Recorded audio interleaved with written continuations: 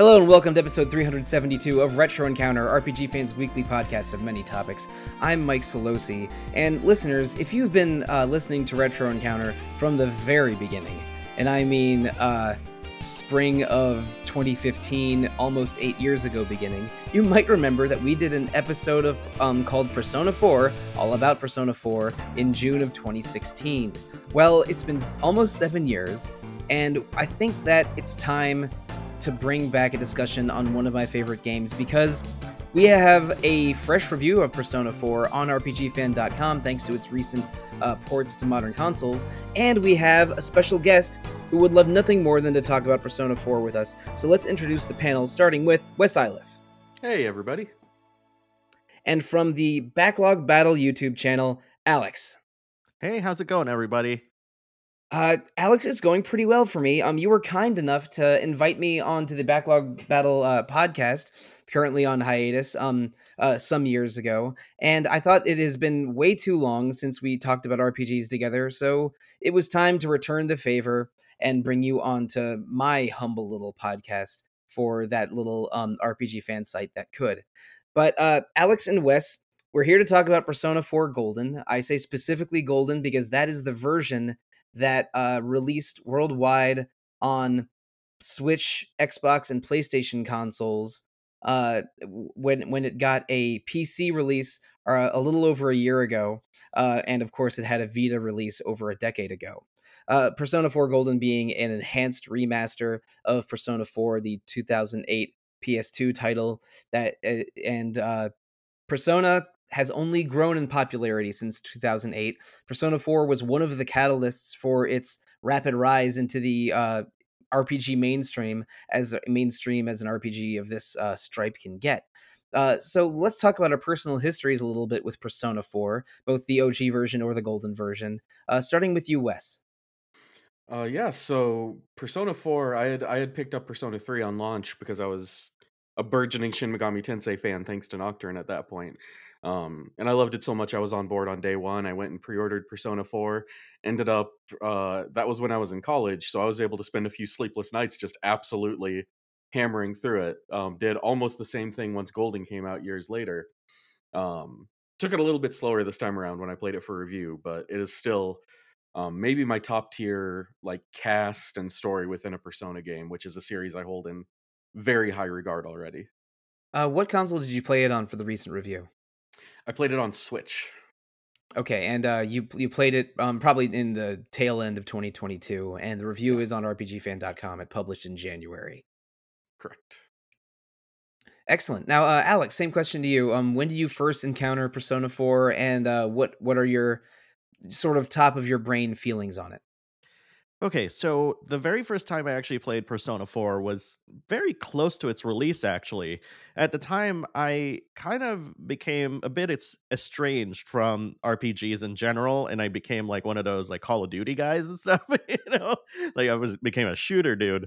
And kind of like right around, 2008, 2009, somewhere along those lines, I kind of started discovering Atlas games. And one of the very first Atlas RPGs that I got was, of the time I've gotten, Atlas games before, was Persona 4. And particularly because like they had a art book that came with it. And so I was like, well, for the same price as a regular game, like why not? And, you know, I got the game, started playing it, and I was just completely hooked. I was like, okay, this isn't a Final Fantasy, which was pretty much like my favorite, RPG at the time. And I was like, just really fell in love with the idea of being a virtual tourist in a completely different part of the world that I have barely any sort of inkling of like what their culture was like really, because obviously I don't live in Japan. And it was just fantastic, like all around, like voice acting, the music, the graphics for the tail end of the PS2 was fantastic. And yeah, and ever since then I've just become a fan of Persona and kind of really brought me back to JRPGs in general. Excellent. Well, We have a lot of ground to cover. If it's been well over a decade since you first encountered Persona 4, and only very recently played the Persona 4 Golden version on consoles. My version of that story is has been told on podcasts before. I'll give a very abridged version. I got into Persona a little bit late because I tried them on the PS1 and didn't like them. So when Persona 3 and 4 came along and they were very, very popular, I willfully ignored them. I received Persona 3 as a gift and finally got around to it in the early 2010s. Loved it. I bought Persona 4 off of someone on the RPGFan.com forums. That was our beloved Steph Sabidlo, or Dice. And so I bought Steph's copy of Persona 4 off her, played it in, I think, 2012 or 2013, and loved it so much I immediately did a New Game Plus. And then a couple years later, when I got a Vita, Persona 4 Golden was one of the first things I got on that, and I beat that back to back for the uh, to do some end game stuff and get a platinum trophy on it. I have not purchased a new copy of it yet on PC or the new consoles. It's on wish lists, multiple wish lists, but it's just because I've played it so much already. I know I won't have the time to devote to it immediately. So I'm not I have not tried the new versions of it yet. But that's why you are here, Wes and Alex, to inform my my unsullied mind. No joke, Persona 4 is one of my favorite games of all time, and Persona 4 Golden is not a remake or remaster that may or may not be as good as the previous one. It preserves everything about the first one, and I would argue all of the changes made to Golden are positive ones. And Golden is the version that's on PC and modern consoles now. So it's unless you get real fancy with PS2 classics on PS4, you're probably playing the Golden version nowadays and not the OG. The Golden version adds a couple social links, notably Marie and Adachi. It adds some new locations to visit and some new skills to learn. Mostly the skills that you get from going out on bikes or scooters with your with your classmates and going out of town to the mall. It gives you just a few new extra ways of increasing your social stats or talk or hanging out with your friends. There are several substantive changes, but I would say they're positive. But more important than the changes from Persona 4 to Golden, for both of you, the time between you first playing Persona 4 and playing it recently has been, I don't know, neighborhood of 13 or 14 years. So starting with you, Alex, um, from the first time you played Persona 4 to the most recent time you played Persona 4 Golden, have your feelings on it changed, or did you react differently to anything? I think the only reason why I reacted to it differently is because the discourse, surrounding the game has kind of really evolved over time, and rightfully so, right? Like culture and society changes, and I think what's really fascinating about it is that despite those conversations, like I still can't really associate my experience, like my entire experience with Persona 4, with like all the other discourse that's happening. So if I sound like I'm a bit disconnected from, all that important conversation, that's because I feel like there's so much of me that I experienced through Persona 4. And especially given that Persona 4's theme is identity, right? That was really positive for me, that trying to kind of, add anything to that, regardless of how important a conversation is, kind of unintentionally kind of sullies my own self perception. It's kind of a weird kind of thing to even think about. So it's very philosophical. But needless to say, I discovered a lot about myself playing Persona 4 and popping that game in again, and actually having played through it with my wife as well. Like, you know, nothing really changed outside of that. I still love the characters, I still love the music, I still love what goes on. And, even though Persona 5 exists, I can still go back to Persona 4 Golden and find something to like and something new to discover as well. Wes, now I know you have for sure played it recently because there's evidence on the very fine website rpgfan.com. But how have your feelings on Persona 4 evolved over the years from first playing it in 0809 to the present 2022 2023? Mine have definitely evolved over time, both because um, context has changed. The what we expect out of a modern game is very different from what it was back then. as well as some of the discourse that Alex alluded to. That's we evolve a little bit as a society. We see some of the things that kind of date a game or a story in a way. Um, that I don't think necessarily takes away from it. I mean, I still gave the game an editor's choice. I still absolutely adore the game, beginning to end, top to bottom. Um, but there are more interesting things to think about now that say a lot about the times that this story was originally told in.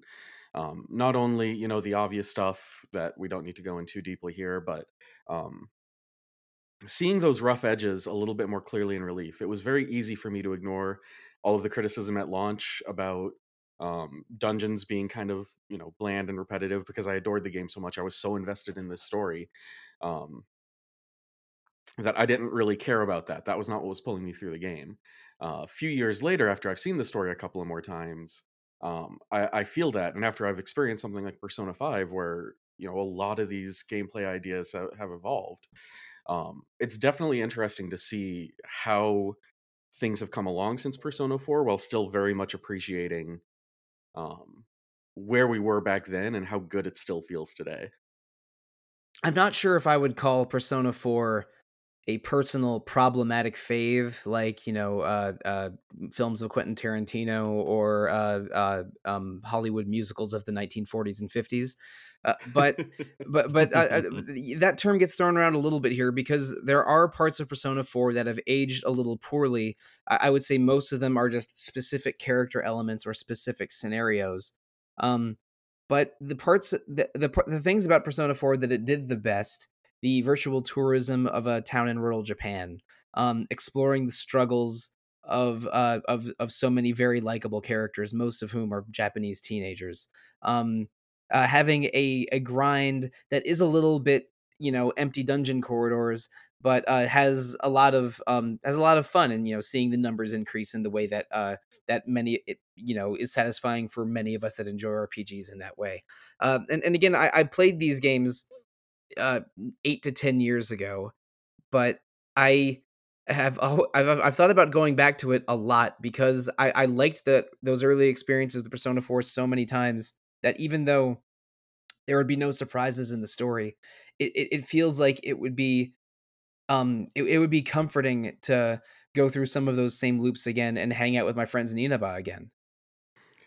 I, I will say, I know we'll get to it, but the changes made to this most recent release, while relatively minor, did help smooth over some of those rough edges for me in a way that I absolutely loved.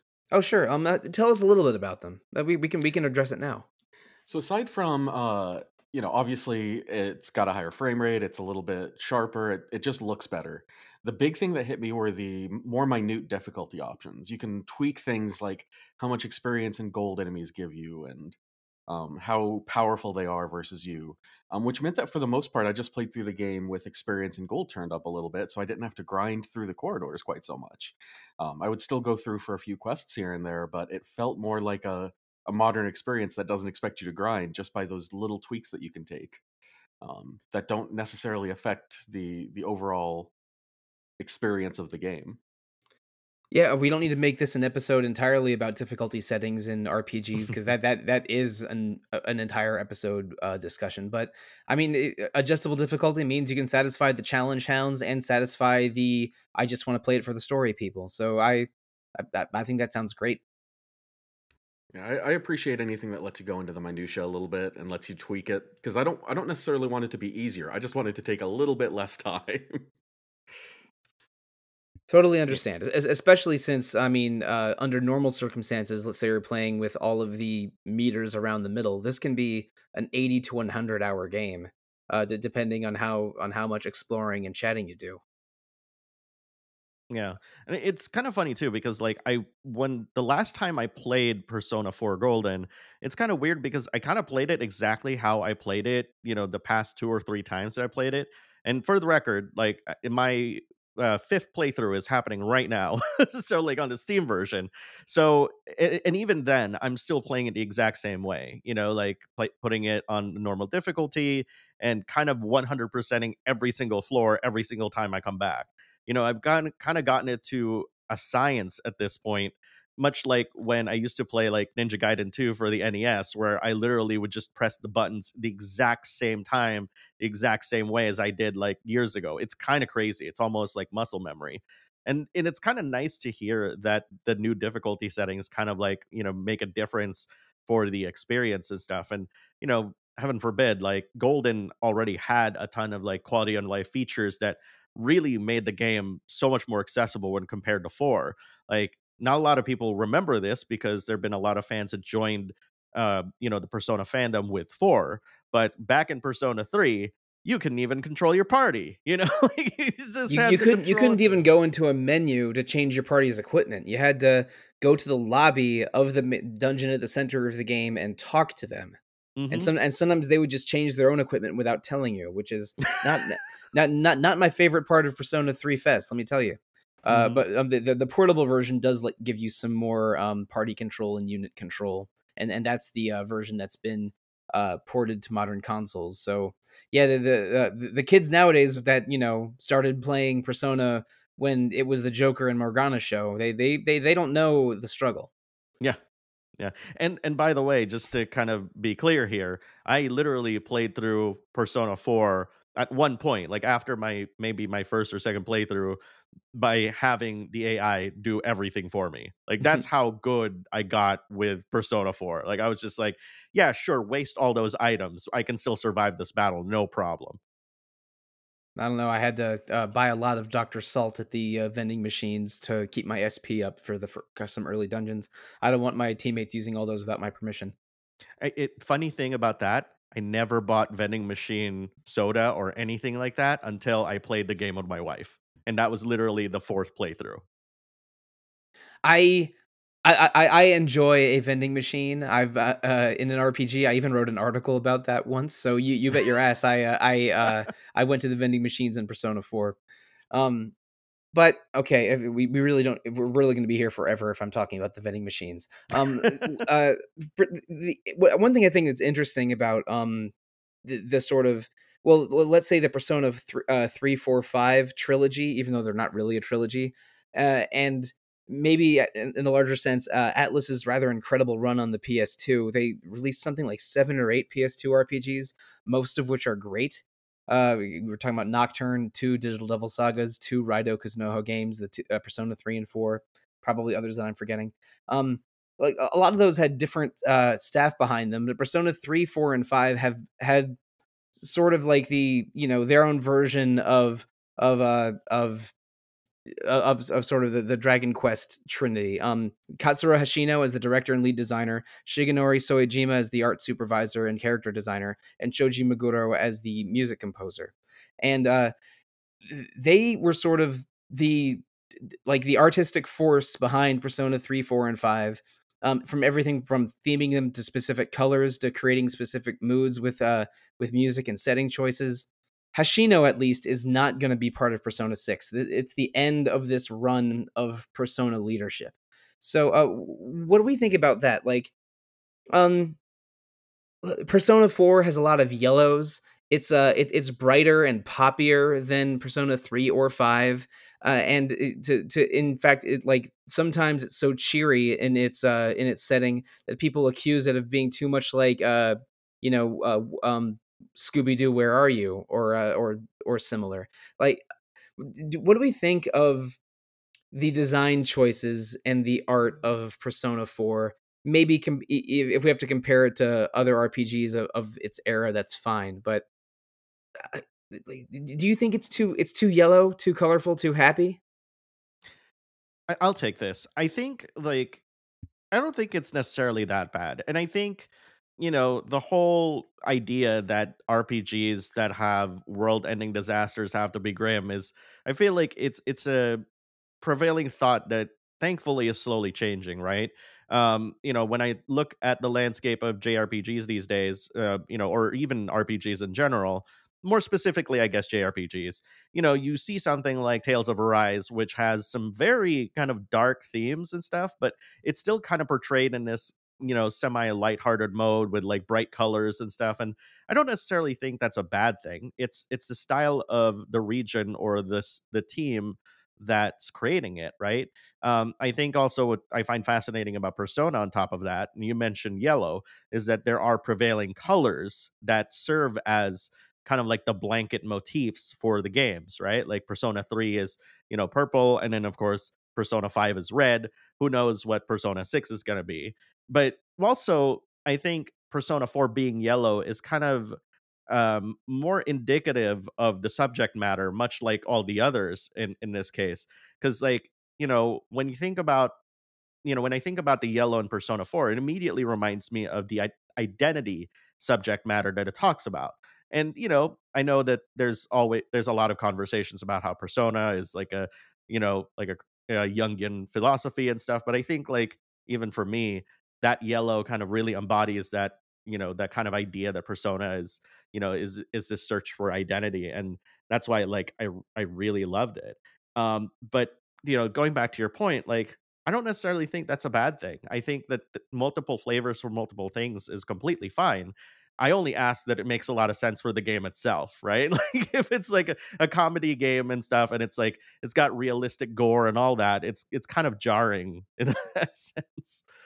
Yeah, I've always thought that discussion was a little ridiculous. I mean, I only bring it up because it has maybe not dominated, but been consistent through Persona 4's entire life cycle. Like, this game is too silly; it's not dark enough, and people, people of a certain age or of a certain kind always want their video games to be mature or dark or darker in some way.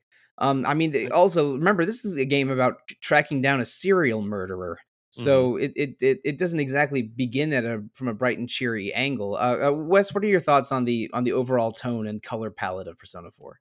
I think it fits kind of perfectly with one of the ideas that I've always had about how you tell a story that has horror elements or suspense elements or something that's supposed to make you feel like that feeling in the pit of your stomach, that you have to have the high points in order to show the low points.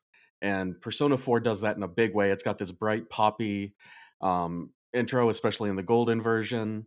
It's got those bright colors all over the menu. There's like this feeling of almost dancing along to the music as you're playing.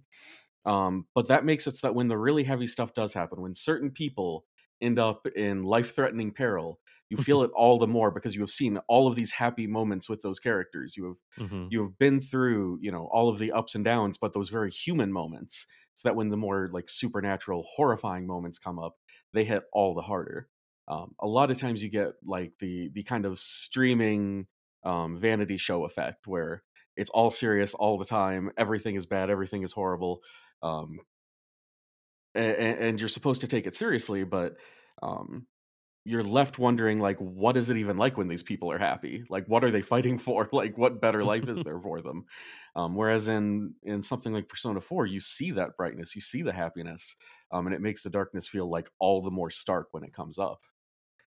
Mhm. Yeah, and that's something that you see in not just video games, but in film, even the darkest thrillers or noir movies will have jokes because I mean, you need to have the light balance the dark to make the light seem cheerier and the dark seem scarier. Yeah, it's And essential storytelling. yeah, Yeah. exactly. And I mean, I mentioned this before, how going back to Persona 4 will feel like revisiting Inaba and seeing all my friends.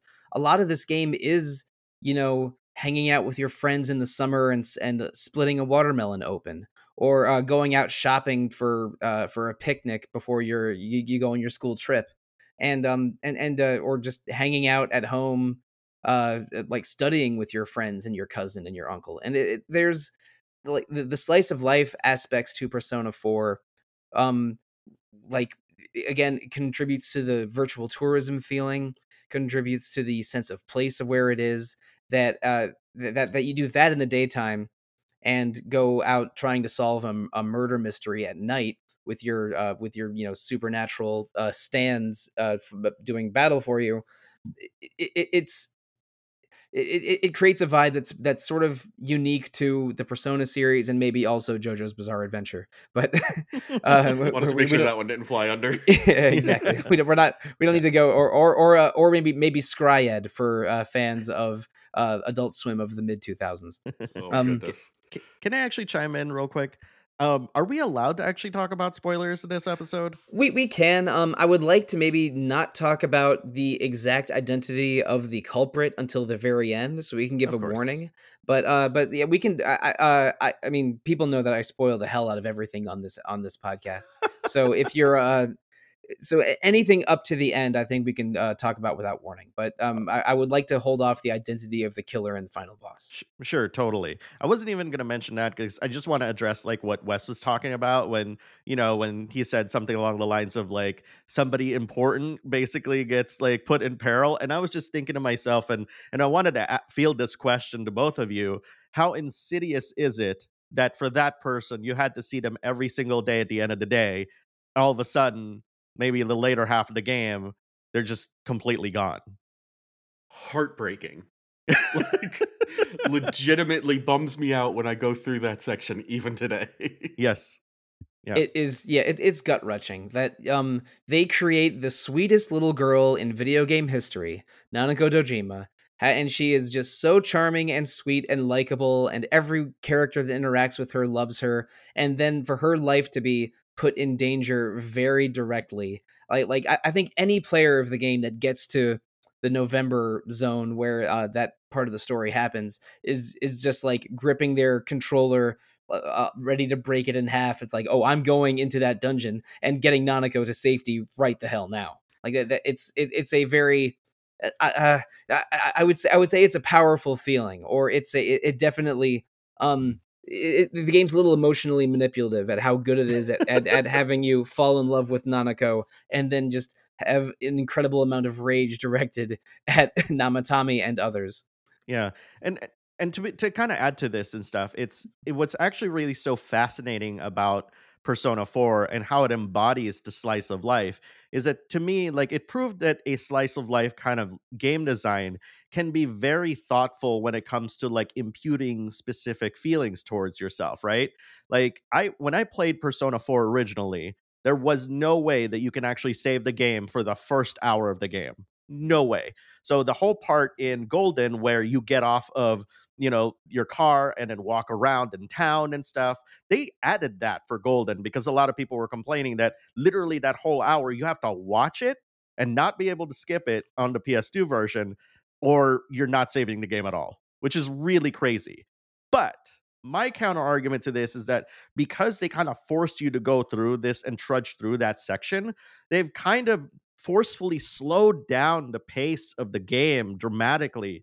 And the reason why they're doing that is because they want you to feel like you're in a provincial town when things are much slower. Like you guys have probably encountered so many people who say like if you're in a city like LA or New York, time moves really quickly because, that's just the pace of the city. But when you go to the countryside, everything's laid back, everything's slow, and which is why I get why people complain about that part. But to me, I was like, really enjoying that whole part. And and the reason why I bring that up is because the whole idea of at the end of the day, Nanako greeting you and saying, "Hi, big bro. Welcome home, big bro." Literally every single day you hear it. "Welcome home, big bro. Welcome home, big bro." And then all of a sudden silence and then you hear the music. You're just like, "Oh, this is horrible. I have Yeah, to save Nanako now." And just last thing, a friend of mine recently started playing through the game again, and literally she got to the point where she had to save Nanako, and she literally could not stop playing the game because she felt in her heart of hearts she had to save Nanako today.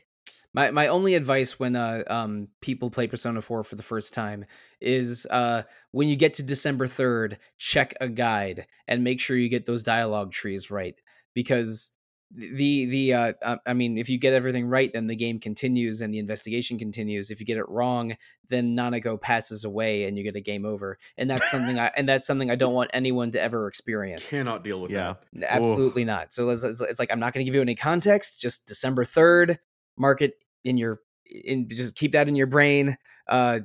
Trust me, you want to get everything right on December 3rd. But and also December 3rd in Persona 3 is when the harbinger of Nyx tells you that the world is going to end. So mhm. December 3rd, for some reason, it's a big day in the Persona games. Is this Hashino's birthday or something? I don't know. And Persona 2 Innocent Sin does take place in the Grand Cross in 1999, which I think was but there is snow happening, so I'm not sure if it's supposed to be in fall or winter. Maybe Persona 2 is December 3rd is what I'm trying to say here. I think I get it. I get it. I think I know why it's December 3rd. It's when the Game Awards happen. Oh, You've hurt my okay. soul. You got my hopes up and dashed them so expertly. It always happens around that time, so why not, right? Sure. Okay. I don't know. I'm not sure how I feel about that, but I'm glad I was able to make everybody just be speechless by that one comment. just drop us. I am ready to move on though. One thing that I think that Persona 4 does well with its slice of life elements that some other games don't do as well. I'm going to call out a game that I don't love here, so I apologize if I sound dismissive all of a sudden. Shenmue 1 and 2 for the Dreamcast are interesting, influential games for certain. And there's a lot of mundane elements to them. Like in Shenmue, you know have a part-time job, you work in the docks and operate a forklift. There's a lot of sort of languid, slow-paced elements to Shenmue that are very deliberate. And to a degree, that's true of Persona 4 as well. Like you're in this small town with a limited number of things to do, and there is a repetitive element because, like, for large portions of the game, you're going to school every day and you're listening to teachers' lectures, and then deciding what to do with your free time after class. And there is a slow pace to and the time sort of does go a wasting for parts of Persona 4. The difference, though, is that Persona 4, they give you the carrot on a stick for almost all of it. There, no matter what you do in Persona 4, uh, it will tie into the dungeon crashing part of the game. Like hanging out at the library and reading books will increase your stats a little bit. Hanging out with your friends will increase one of the social links, which is tied to one of the major arcana of a tarot deck. And the better your social link rankings, the more powerful demons called personas that you can summon in battle. So like there's a reward, or at least some substance, attached to every mundane action that you do in the slice of life portion of Persona 4. And that's also true of Persona 3, but I think Persona 4 was better about rewards and variety of stuff to do, and just did it hit it just absolutely hit for me. Like I loved that that the two systems of hanging out during the day and battling demons during the night, they fed into each other. That is just a chef kissing the tips of their fingers design equilibrium. Yeah, it's kind of interesting how the social link system kind of grew from even 3 as well, right? Like in 3 there were even party members that you couldn't really do social links with. And then when 4 happened, it's just like, well, how much time you got? Like how about the entire town?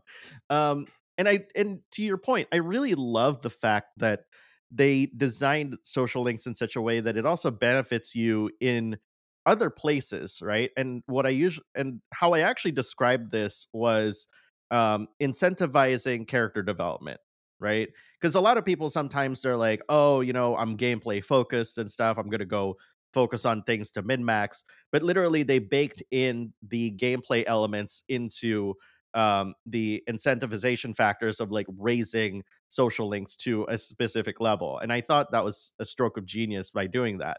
Naturally, not every game should have social links that do this, but that's one of the things that made me fell in love with Persona 4, and really like that one element got me back into JRPGs in a big way, just because it's kind of like, oh, twist my arm, why don't you? Character development. Oh, geez, yeah, that sort of thing.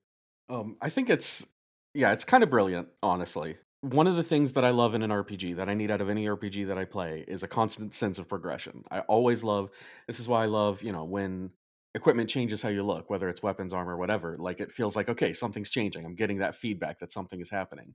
Whether it's, getting experience points, level ups happening quickly, getting new characters in something like Suikoden.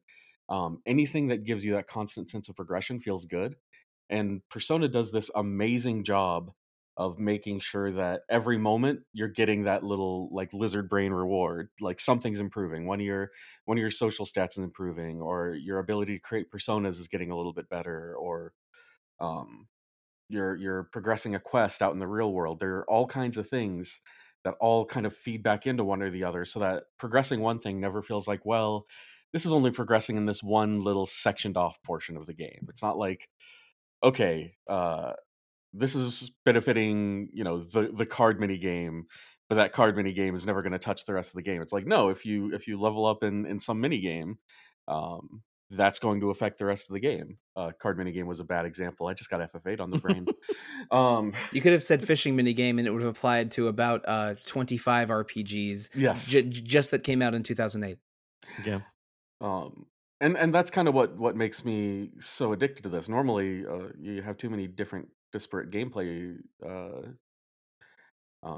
mechanics or methods in a game, and each one of them feels underbaked. But no, they're all fitting together. So even if one did feel underbaked, it still feels like it's feeding into whatever your favorite one is. Exactly, and listeners, I hope we haven't underexplained this a little bit, but like the daytime activities balanced with jumping into a television to hunt a serial murderer. Uh, Maybe we should talk about the Persona 4 story a little bit. The main character, who's called Yu Narukami in later Persona 4 media, is sent to live in the tiny town of Inaba for 1 year with his uncle Dojima and his cousin Nanako. There he he's the new kid in school. He makes a couple friends fairly early, but then notices a strange phenomenon with the television in his room. There are two mysterious murders that happen a couple days apart, right when you arrive, with the two victims being somehow strung up on the tops of buildings. But then when you notice the mysterious TV thing, you and some friends go to the local department store, jump in through a large screen TV, and discover a world there that's definitely the locations of where those two women were murdered. So you realize that, oh, these people were murdered because someone discovered this TV world, trapped them in there, and after they passed away because they were overcome by their shadows, the parts of them that they hate existing. Their shadows overcame them and killed them, and then sort of spat them out of the TV. So one by one, people are abducted and put into the TV, and you and your friends are the only group that realize that it's a serial murderer doing this for unclear reasons. And if they remain in the TV for too long, they die. So you and your friends, one by one, save the abducted people. The abducted people usually are your friends from school that then sort of join your investigation team after after their rescue. It's a little bit more complicated than that. But at one point, there's a murder suspect named Mitsuo who does not join your team afterwards. Thank goodness. That enters the TV realm. Eventually, your cousin Nanako is threatened and put into the TV, and you have to rescue her from there. And that's when everyone had an emotional awakening, as we discussed earlier. And it culminates in you sort of figuring out the larger scheme in play and challenging the true mastermind behind the first two murders. But before we go into that, I want to talk about the central characters. One thing I think is brilliant about Persona 4's narrative design is that because every one of those kidnapping scenarios I talk about is someone's kidnapped.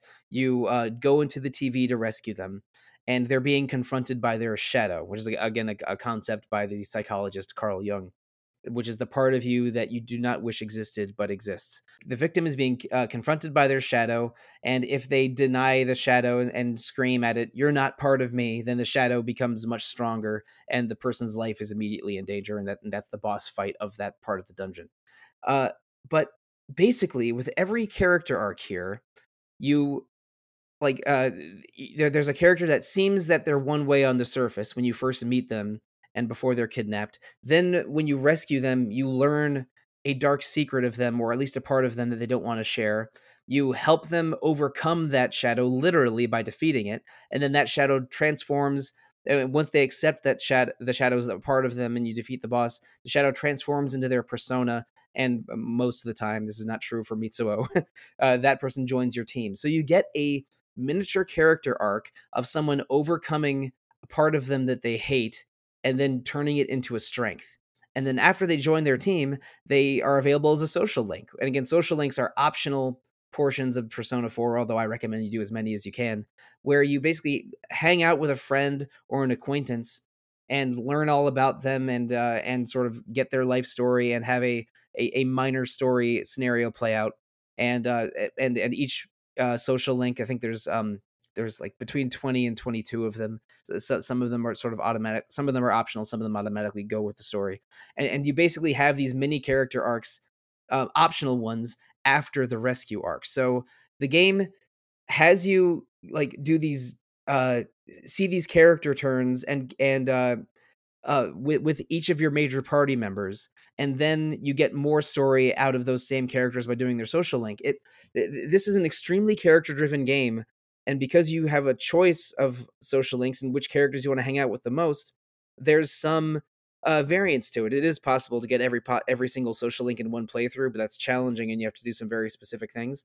Um, it's this character driven story with so many great arcs, with the core of the story, like the critical path of the story, also going deep into, um not counting the main character, 7 really really likable teenage weirdos, or 6 likable teenage weirdos and a bear. So with all of that said, that was an overlong explanation, and I apologize. Who's one of your favorite social links? It can be a main character or it can be a side character, and why did you like them? Why did you choose to hang out with them when you played Persona 4 most recently? the the one character that I always come back to is Rise. And yes, I'm not exactly a Japanese idol here. Come on, I'm just, a content creator on YouTube. But it's like even when I was young, I loved these tropes of these super successful people, like as depicted in media, having this kind of side to them that they kind of have to repress, so that they don't leave themselves vulnerable. And I feel as though a lot of Persona, in addition to identity, is also about vulnerability.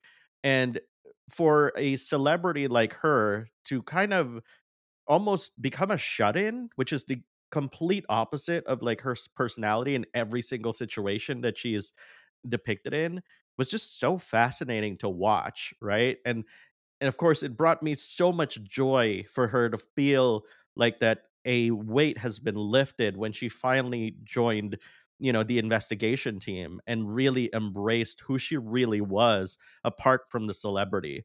Because I feel like even though a lot of us don't consider ourselves as celebrities in our own right, every single day, there's always a mask that we're kind of wearing depending on, like, you know, who we're talking to or who we're interacting with, right? Like, we have a different mask that we have with our families, we have a different mask that we have with our friends, our coworkers, etc.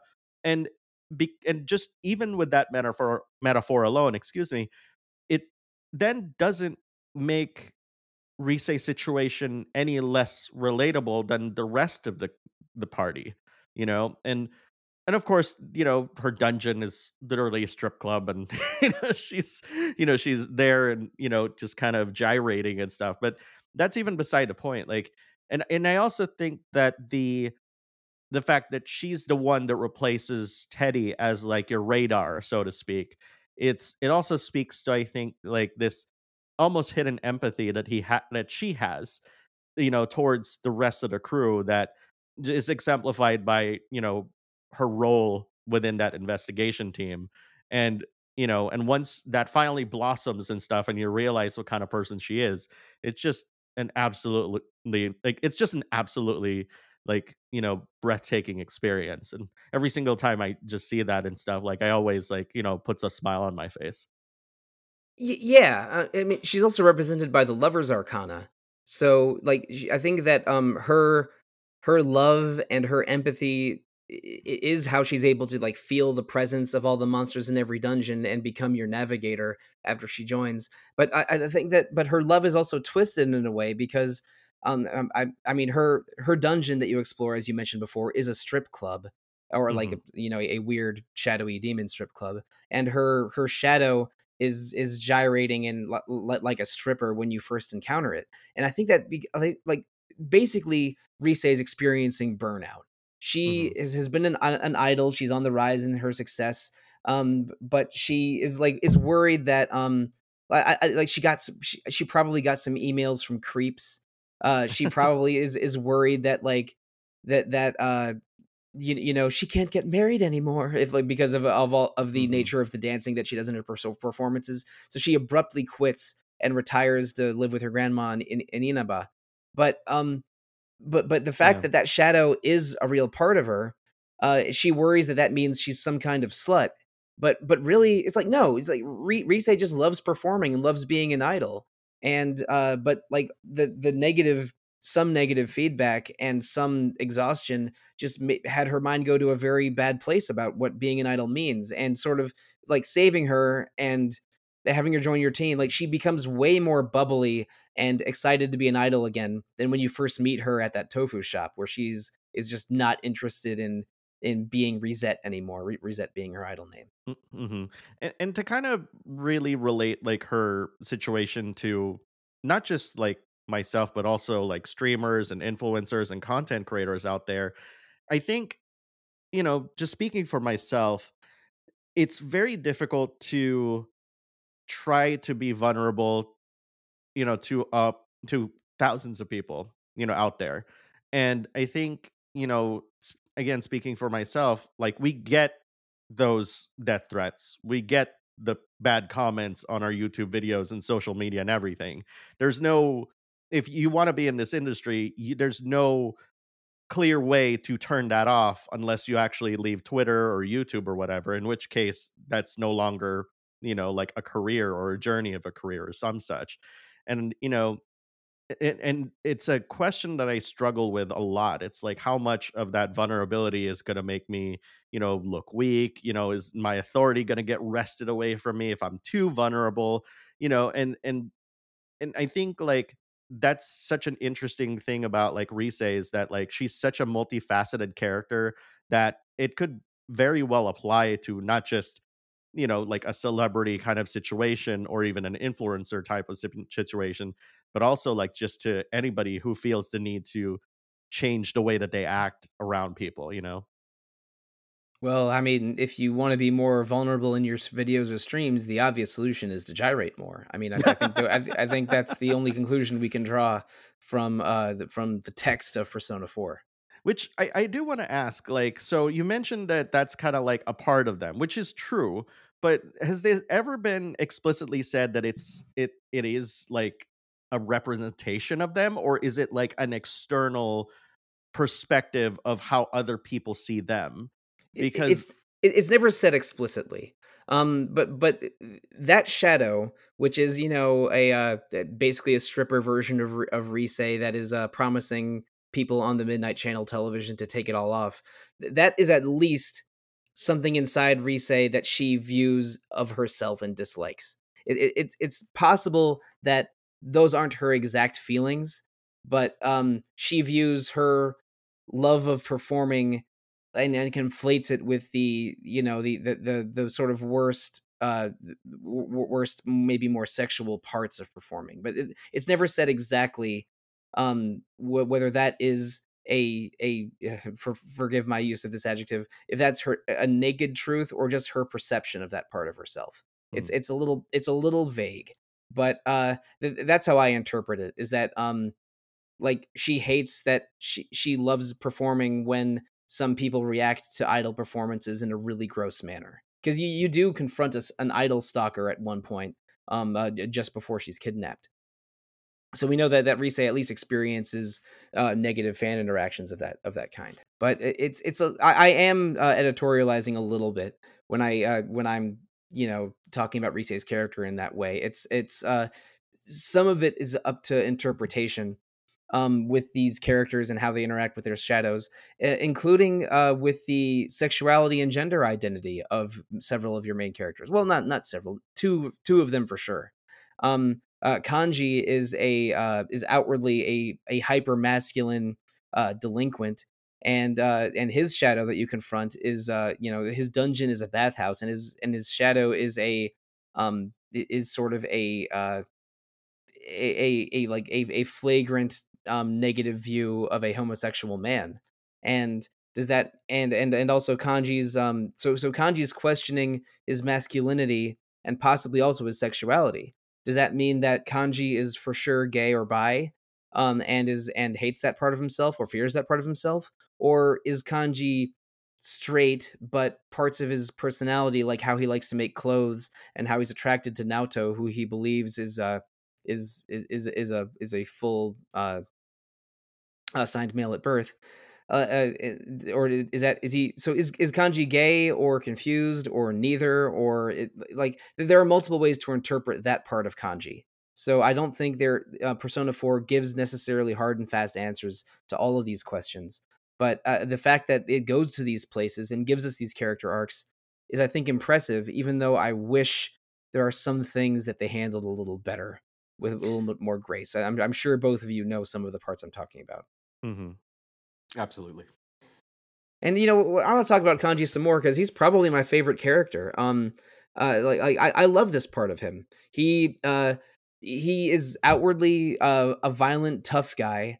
But he was bullied as a child because he liked to play with dolls and make clothes, and so he overcompensates with his masculinity. Especially since there's one scene that is a canon part of the game where he mentioned that when his dad passed away when he was young, he said, "Hey, be a strong man for your mom, son," or words similar to that. And Kanji interpreted that in maybe not the wrong way, but or like I'm sure Kanji's dad was meaning well, but Kanji sort of overcompensates with that and gets into fights and hides the part of his personality that likes making clothes and decorating things, because he's worried that sounds too feminine. He was bullied for that as a child.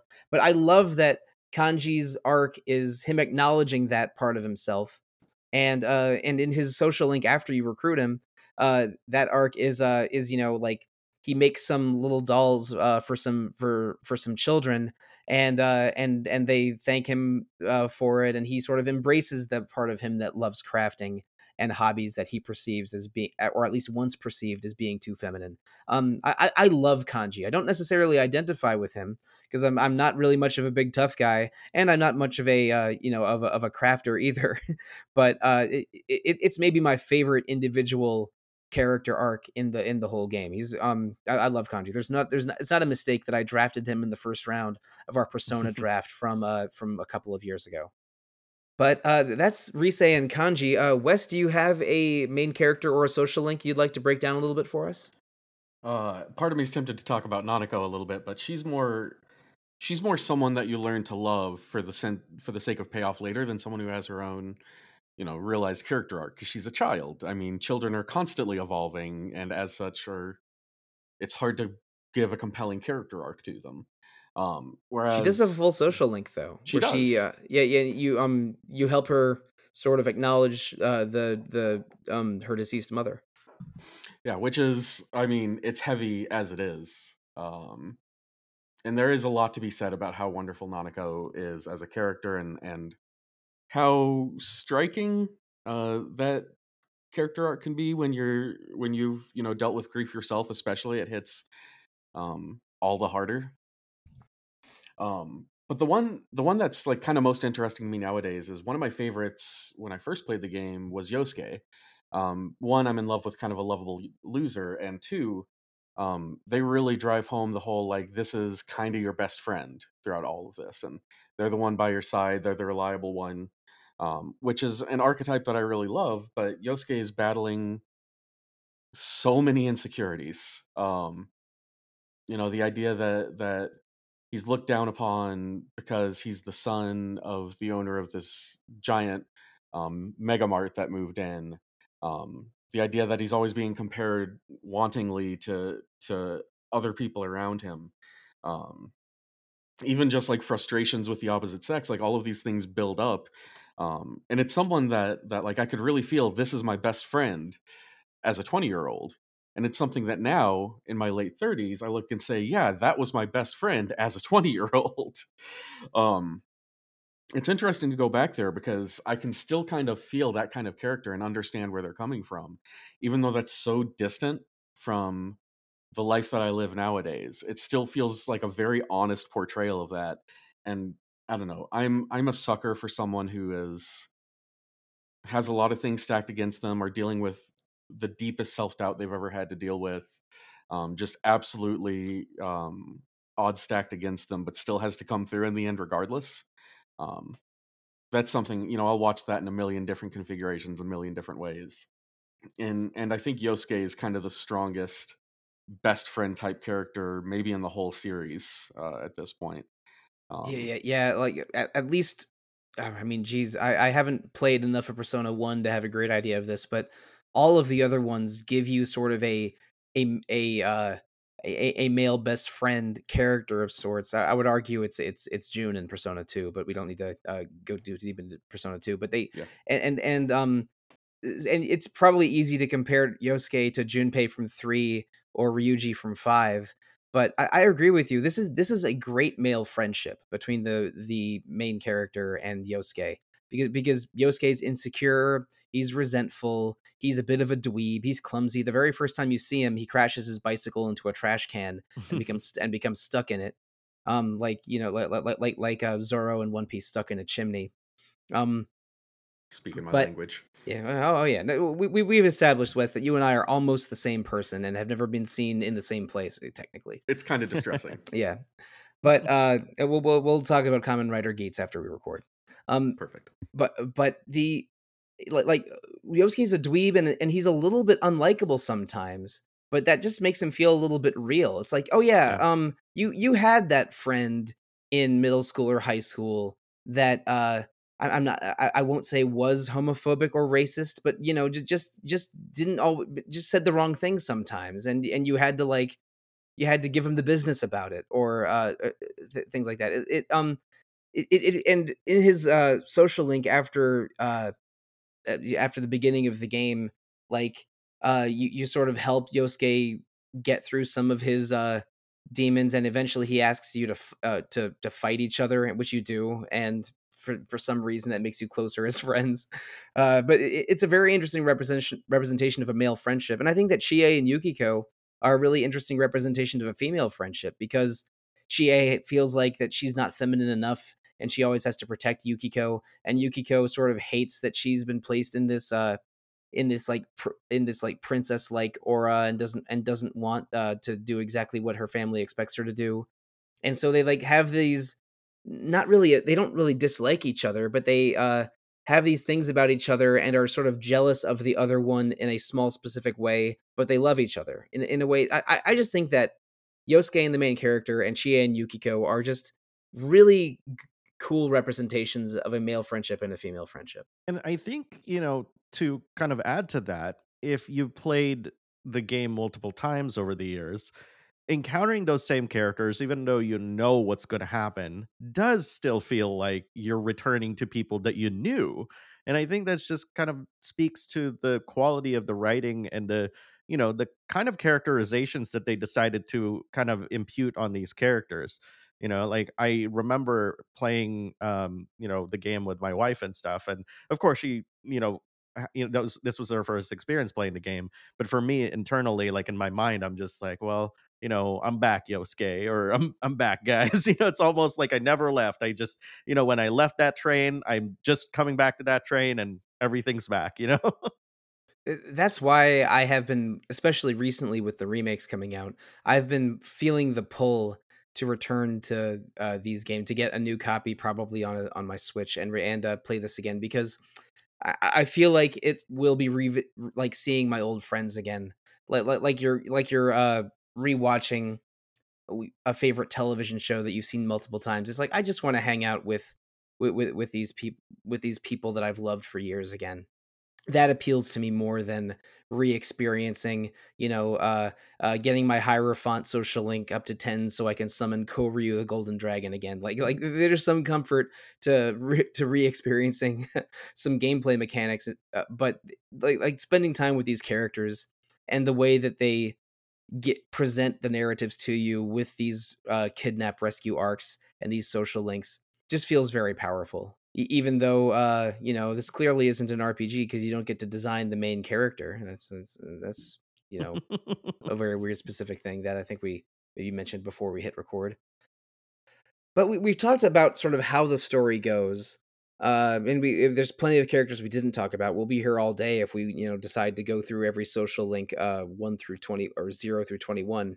But when you reach the end game, you rescue Nanako, you continue your investigation, you realize that Namatame was a red herring, and he is the person that threw Yukiko and Kanji and Rise and Naoto into the TV, but did not do that for the first two victims, because in fact he was in love and in a relationship with with the first victim and didn't know the second victim.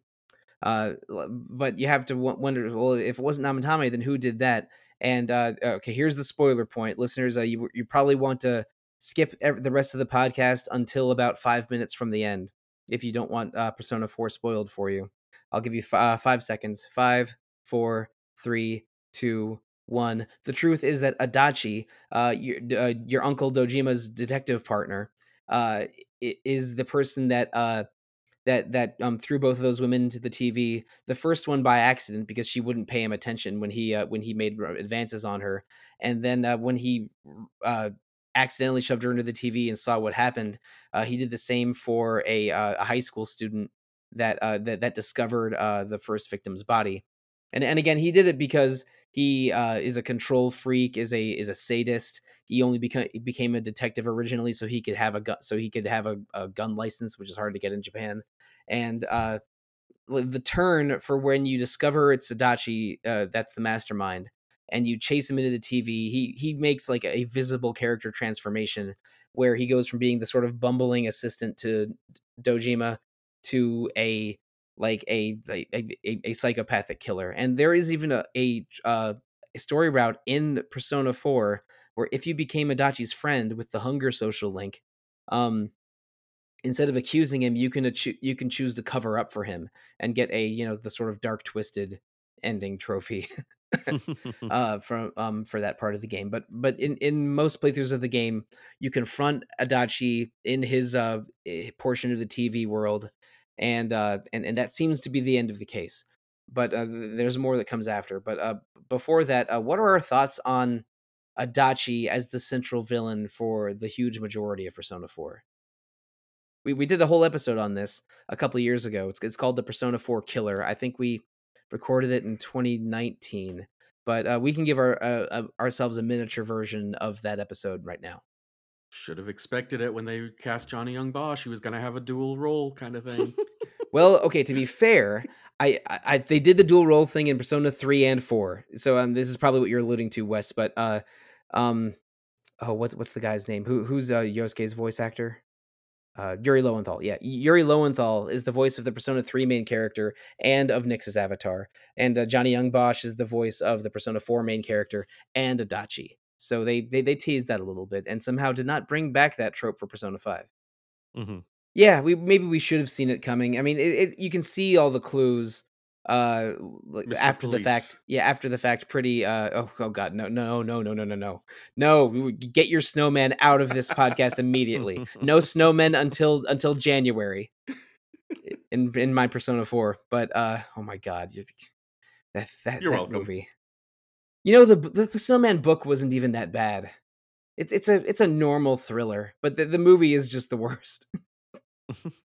Anyway, I think that it's not super obvious from the beginning if you're going in cold on Adachi, but it's easy to see it after the fact. But I think that they do a pretty good job of building the reveal, or I should say, building suspension to the reveal. Or am I just a big dummy and it was obvious from the beginning? You can set me straight here. No, I think you're on the money. Yeah, I'm trying to remember like the situations that led me to guess it was Adachi and stuff, and I can't really tell you for the life of me. Like, that first moment, it was just like it felt to me that I know a lot of these other people just through their social links, including Dojima, right? that it would be unlikely that would be anybody in my social links. At least, and we're talking about Persona 4 here, right? Because Golden did add the Adachi social link, which, we talked about already. So at that time, I was just like, well, I'm looking at this list. It can't be the shopkeeper, like, that's selling all the accessories. It can't be this person, can't be that, can't be any social link.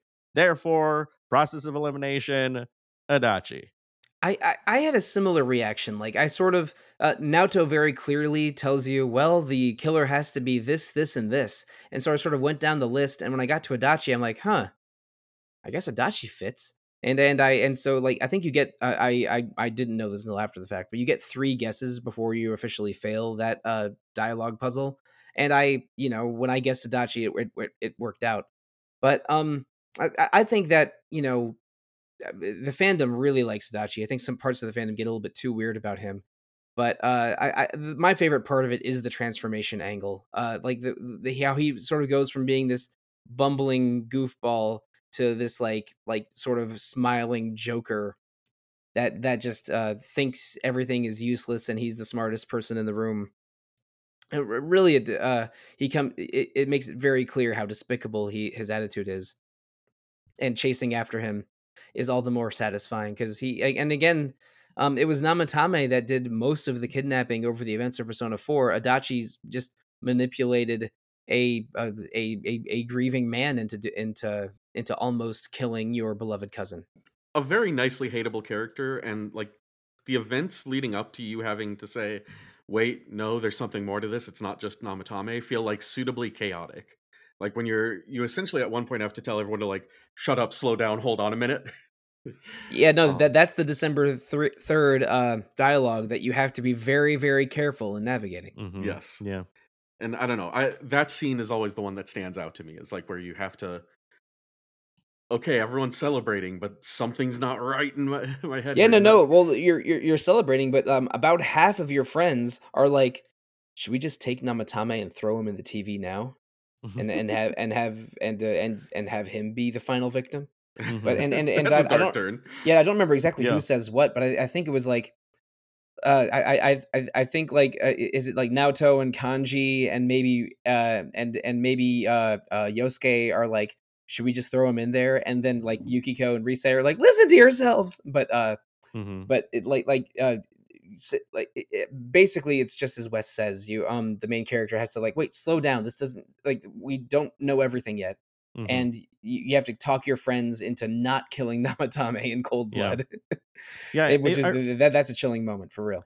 Yeah, I remember Yosuke is the one that was like really pushy about it, like it's, and then everybody else is just kind of like, is this right? And I think that's like, that kind of attitude, like obviously like adds fuel to the fire of, Yosuke's attitude and stuff, but it's like, it's also to be expected. He's a very emotional kind of guy, right? And he's driven by a lot of the stuff that's happened to him. And he's kind of hoping that, as your best friend, which is again another manipulative kind of thing, he'd back his decision, at that point, which is why, you had to like say no like 4 or 5 times or something. And I mean, I totally agree with both of you. Adachi is a very hateable villain. It's an effective twist. You're by the end, you're really determined to shut him down. He turns into some kind of crazy fog monster at the end. Again, the two of the major themes in Persona 4 being identity and that of truth, or the light of truth shining through the fog of doubt. And so the Dachi turns into a fog monster of sorts when you fight him. But he's not the final villain. In the epilogue, you go and talk to all your friends and all of your social links, and you can go straight to credits, or you can sort of hang out with your friends one last time and try to figure out the last couple missing puzzle pieces of the mystery, which are basically how did the main character Adachi and Namatame get the ability to go into the TV world, and what is the TV world? And the answer to those questions is Izanami. The main character's starting persona is Izanagi, who is sort of a Japanese creation god, and Izanami is a Japanese destruction god of sorts. They were husband and wife in sort of the a traditional creation myth, in Japanese folklore.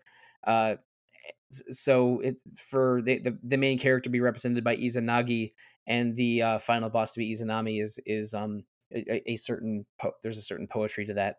But Izanami takes a human form of a gas station attendant, and when Adachi Namatame and the main character all entered around the same time, like Izanami, that is, briefly shakes each of their hands, because she sort of wanted to give this access to the TV world to three different people: one full of hope, one full of despair, and one full of emptiness.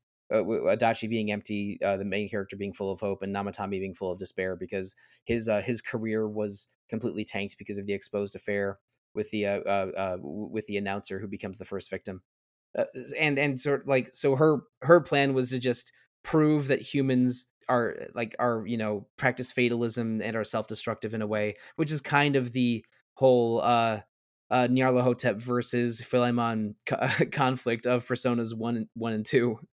uh Although Philemon and Nyarlathotep are not in Persona 4, at least not clearly in Persona 4. Sorry if I'm getting a little bit too into the deep lore here, but you realize that Izanami, it was a goddess who sort of wants to prove humanity is self-destructive, and you have to use all of the hope and truth that you have been building in yourself for the entire game to defeat her in a final dungeon. And the game even has what I call a Final Fantasy IV moment, where sort of your teammates fall one by one, but then come back one by one to inspire you to deal the final blow. And that's where basically the power of friendship leads you to victory. But what do we think of Izanami as this final encounter to sort of put a bow on everything that happens in Inaba for this for a very weird year? I think the Persona games so often they especially since Persona 3 ostensibly start about um a more human problem. You have a more human villain, but eventually evolves to being more like folklore is the villain, you know? Each one of these unveil little bits and pieces that dive deeper into mythology and folklore, being like the overarching kind of unknowable dread that set off all of these events in motion. And I mean that fits perfectly with my storytelling preferences. I love that it doesn't really negate the horror of humanity, as it were, but it also adds an extra wrinkle to like that the horror of humanity was enabled further by something else that we can't necessarily understand. Like, that's actually a very interesting question because, like, quite honestly, like, when I jumped into Persona 4. I didn't jump into Persona, with 3 and stuff like that. Like, I actually started with part 1. I never really thought that there was, like, a sort of overarching story about, like, the celestial beings and stuff that was happening kinda, like, in the background. And it was only until, like, I spoke to a friend of mine maybe 2 or 3 years ago and talking about Persona 5, where I was really surprised to hear him actually talk about, like, how, "Oh, yeah, of course, the enemy of Persona 5 is going to be this, elder god or whatever the heck it was." And it's like, I kind of like question him. He's like, "Oh yeah, like, did you not notice this is it's like it's almost as if like it's an additional subtext for really hardcore fans to like really enjoy and kind of like appreciate the games even more." And I think for me, when I think about my experience with the game, it makes a lot of sense that a kind of powerful being is responsible for giving all these people powers and stuff. Like, if the buck stopped at like, "Oh, Adachi just made it," or something like that, I would probably be super disappointed because it's like there's no way. um, and there's also like a long history of gods, in JRPG lore and history to begin with. Like, I remember, playing Final Fantasy 1 and not realizing a lot of the enemies there are actually based off of mythology and lore. It wasn't until like a few years later I'm like, "Oh, wow, okay, that's cool." Mind you, I was like, what is it, like 8 or 9 years old, so I didn't know much and no internet, to add that caveat. But yeah, Oh I think my. like it it adds to, um, it just adds to the game, I feel. And yeah, I think, thanks to my friend for that matter, like I'm now kind of taking a look closer to see the kinds of choices of villains for each of the SMT slash Persona games that I played, because I do find that truly fascinating to see that there's a through line, across the games and such. Yeah, I mean, the SMT games, even more obviously, are clashes between gods of different folklores. Like, there's even f- basically all of the SMT mainline games have factions of different demons or gods that have a shared mythology somewhat. Basically battle each other. By the end of Shin Megami Tensei 5, you have to choose, to decide with with angels or Japanese demons or a chaotic third faction. But in Persona 4, uh, I think that basically Izanami wants to prove that humans will give in to despair and prefer the fog of ignorance to the light of truth, and try to just in but and you're shining the light of truth through that fog of ignorance to defeat her. And you can make similar comparisons to any of the Persona games. I mentioned a few of them earlier. In Persona 5, that god at the end is Yaldabaoth, who's which is not a which I think is like a some kind of god or perhaps an angel of order. And so its thesis is humans crave order and don't need freedom, so I will take all their freedom. But then the Persona 5 cast are like, no, we're going to break through your prison and let humans live free. Like, is an oversimplified version of some of what happens at the end of Persona 5. Basically making this small conflict of a serial killer into a larger conflict of like the human of saving humanity from this from a goddess with a dim view of humanity. Is I thought it was a good final cap, but by the end of the game, you're so powerful. The final dungeon in Persona 4 is a little bit easy, because I think somewhere in the around the halfway or 2/3 mark, you sort of start getting stronger faster than the dungeons, and shadows are getting stronger. Mhm. So I remember basically face rolling the entire final dungeon the last couple times I played Persona 4. But maybe around after I beat it once, so I sort of knew how to manipulate everything, and just maybe I should have upgraded the difficulty to hard. I can do the opposite of what West did, and have the monsters give me less experience when I eventually play this thing. I think Persona 4 is a pretty satisfying end game, and I wish that I wish it wasn't so easy to miss, because the true ending is what you want out of Persona 4. And I don't know. Is there any additional signposting in the new version? No, not really. All right. Well, I know how to get to the true ending, at least. So I will always tell people to check a guide at December 3rd and go to the food court one last time in the epilogue. But are we ready for the epilogue to this episode, or Hmm. Well, maybe not. Let's each of us talk about what's one project after Persona 4, influenced by Persona 4, that you would recommend to a listener. Let's say SMT curious. Because Persona 4 was such a huge success that I think it paved the way for Atlus's future successes, and then Persona 5 accelerated that further. I'm gonna go. I'll go first to give you some time to think.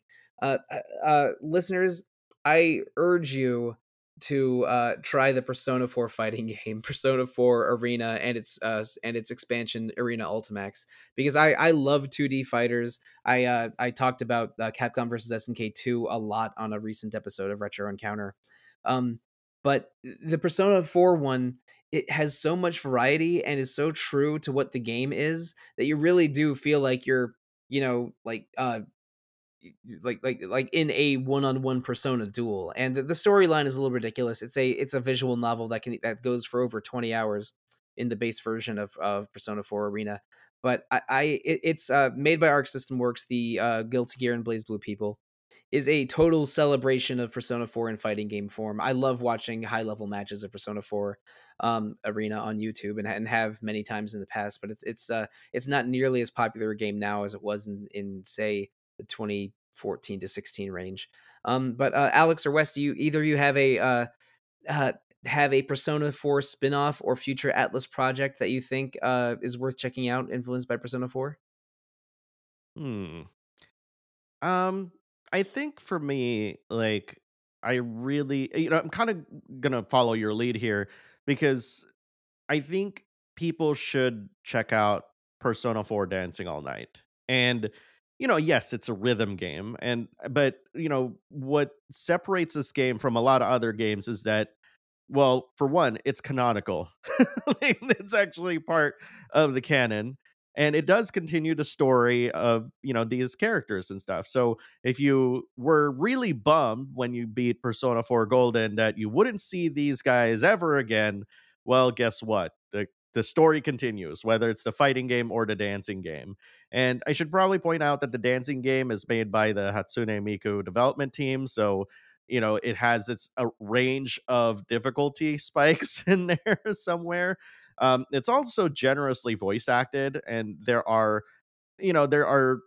characters that were recast, unfortunately, because like Rise has been recast like 3 times, like throughout the entire history of Persona 4. There have been 3 different actors playing that role, I feel.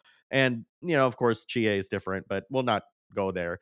Yeah, And Chie changed a couple times, and Troy Baker is Kanji in original Persona 4, and Arena, and the new content for Golden, but he's replaced by Matt Mercer in Persona Q and Persona 4 Dancing All Night. But Matt Matt, yeah, Matt Mercer got his own Persona character later when he's the when he voices Yusuke in Persona 5. yeah, for sure. And yeah, like, it's definitely more than just like a dancing game. It's definitely like a great extension of the story. Kind of, it's just a really fun romp. Like, it's another great excuse to actually just hang out with, you know, the team, the investigation team and such. For me, it requires some homework of playing Persona 5, which you probably should. It's a very good evolution of the formula. Whether or not the story's better, might vary person to person, but I I think I know where this is going. yeah, because you know Uh, me, and oh people who have yeah. listened for a long time also know me, and might be aware of my love of Koei Tecmo and specifically Omega Force's Dynasty Warriors franchise. Mm. There is a canonical sequel to Persona 5 called Persona 5 Strikers, which is a maybe the most ambitious Dynasty Warriors crossover that's been made. Hmm. Um, because it really makes the most attempt to really adapt the mechanics of Persona into kind of the Dynasty Warriors framework. It's got its successes and failures, but I think it is kind of a good introduction to both series in a way. And it tells, a canonical continuation of Persona 5, but not Persona 5 Royal, which is figure that one out. Um, They might have been under development around the same time. we just got Strikers way later than it came out in Japan. So I think Hmm. we got Royal a little bit before Persona 5 Strikers. Um, but it's if you like to experience, different type of games, if you want to experience more action RPG or something a little closer to Warriors and teach you why that series has more to offer than you think it does, not a bad way to engage with both series at once. But again, it'll spoil the ever loving heck out of Persona 5, so don't skip ahead. And and to your point too, like what I love about Persona 5 Strikers is it kind of addresses, some of the problems of Persona 5, right? Like, having a specific character just be like the last person you get. There's not a lot of time to kind of dwell on their feelings, but Yeah. in Strikers you encounter that character and they actually really dedicate a good amount of time into addressing their feelings, and I really appreciated that about Strikers, on top of all the good things that you said. More time with a wonderful cast, like nothing bad about that. Mhm. No, I played the bejesus out of Persona 4 Dancing All Night. I completed all 3 of the Persona dancing games because I can be a bit of a fiend for rhythm games now and then. But I have not played Strikers. I have a copy of it, so it's ready to go, loaded up in my external hard drive full of PS4 games on my PS5. But I have not gone there yet. But I do enjoy Persona 5 a lot. Maybe it's time to maybe even before I finally revisit Persona 4, I can try out Persona 5S. But even though this chapter, so to speak, of the Persona saga is over, because we know Katsura Hashino is not going to be part of Persona 6. He's still with Sega Atlas, because presumably Project Refantasy still exists, and I'm sure that someone is working on Persona 6 somewhere. And it's been 6 or 7 years since Persona 5 Japanese release. So I'm not sure if we're going to see more Persona 4 in the near future, because it's again it just got its second remade port last year. But I think that this game was so successful and so influential that when more Atlas RPGs happen, you'll be able to see the Persona 4 DNA here. But we've gone for a full 90 minutes on this podcast. Thank you so much, listeners, for putting up with us on this Persona 4 sequel discussion. Wanted to get a fresh panel talking about one of our favorite RPGs, especially since it had a relatively recent re-release and more people will have played Persona 4 than ever by the time this comes out. But also thank you, Alex, for being our special guest. We don't have a lot of outside RPG fan guests on Retro Encounter, but but you have such an encouraging and celebratory voice when you discuss RPGs on the Backlog Battle channel that you are a perfect fit for appearing on an RPG fan podcast. And I wanted to return the favor after you generously invited me on your podcast a couple of years ago. So thank you so much, Alex.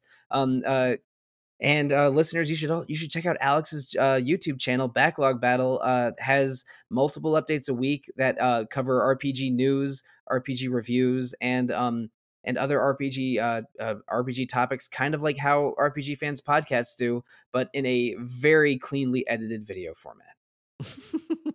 Oh, thank you for that. That was quite the glowing endorsement right there. I've been a huge fan of RPG fan for for many many years, ever since I started. Even on YouTube and stuff. I'm friends with Steph, of course.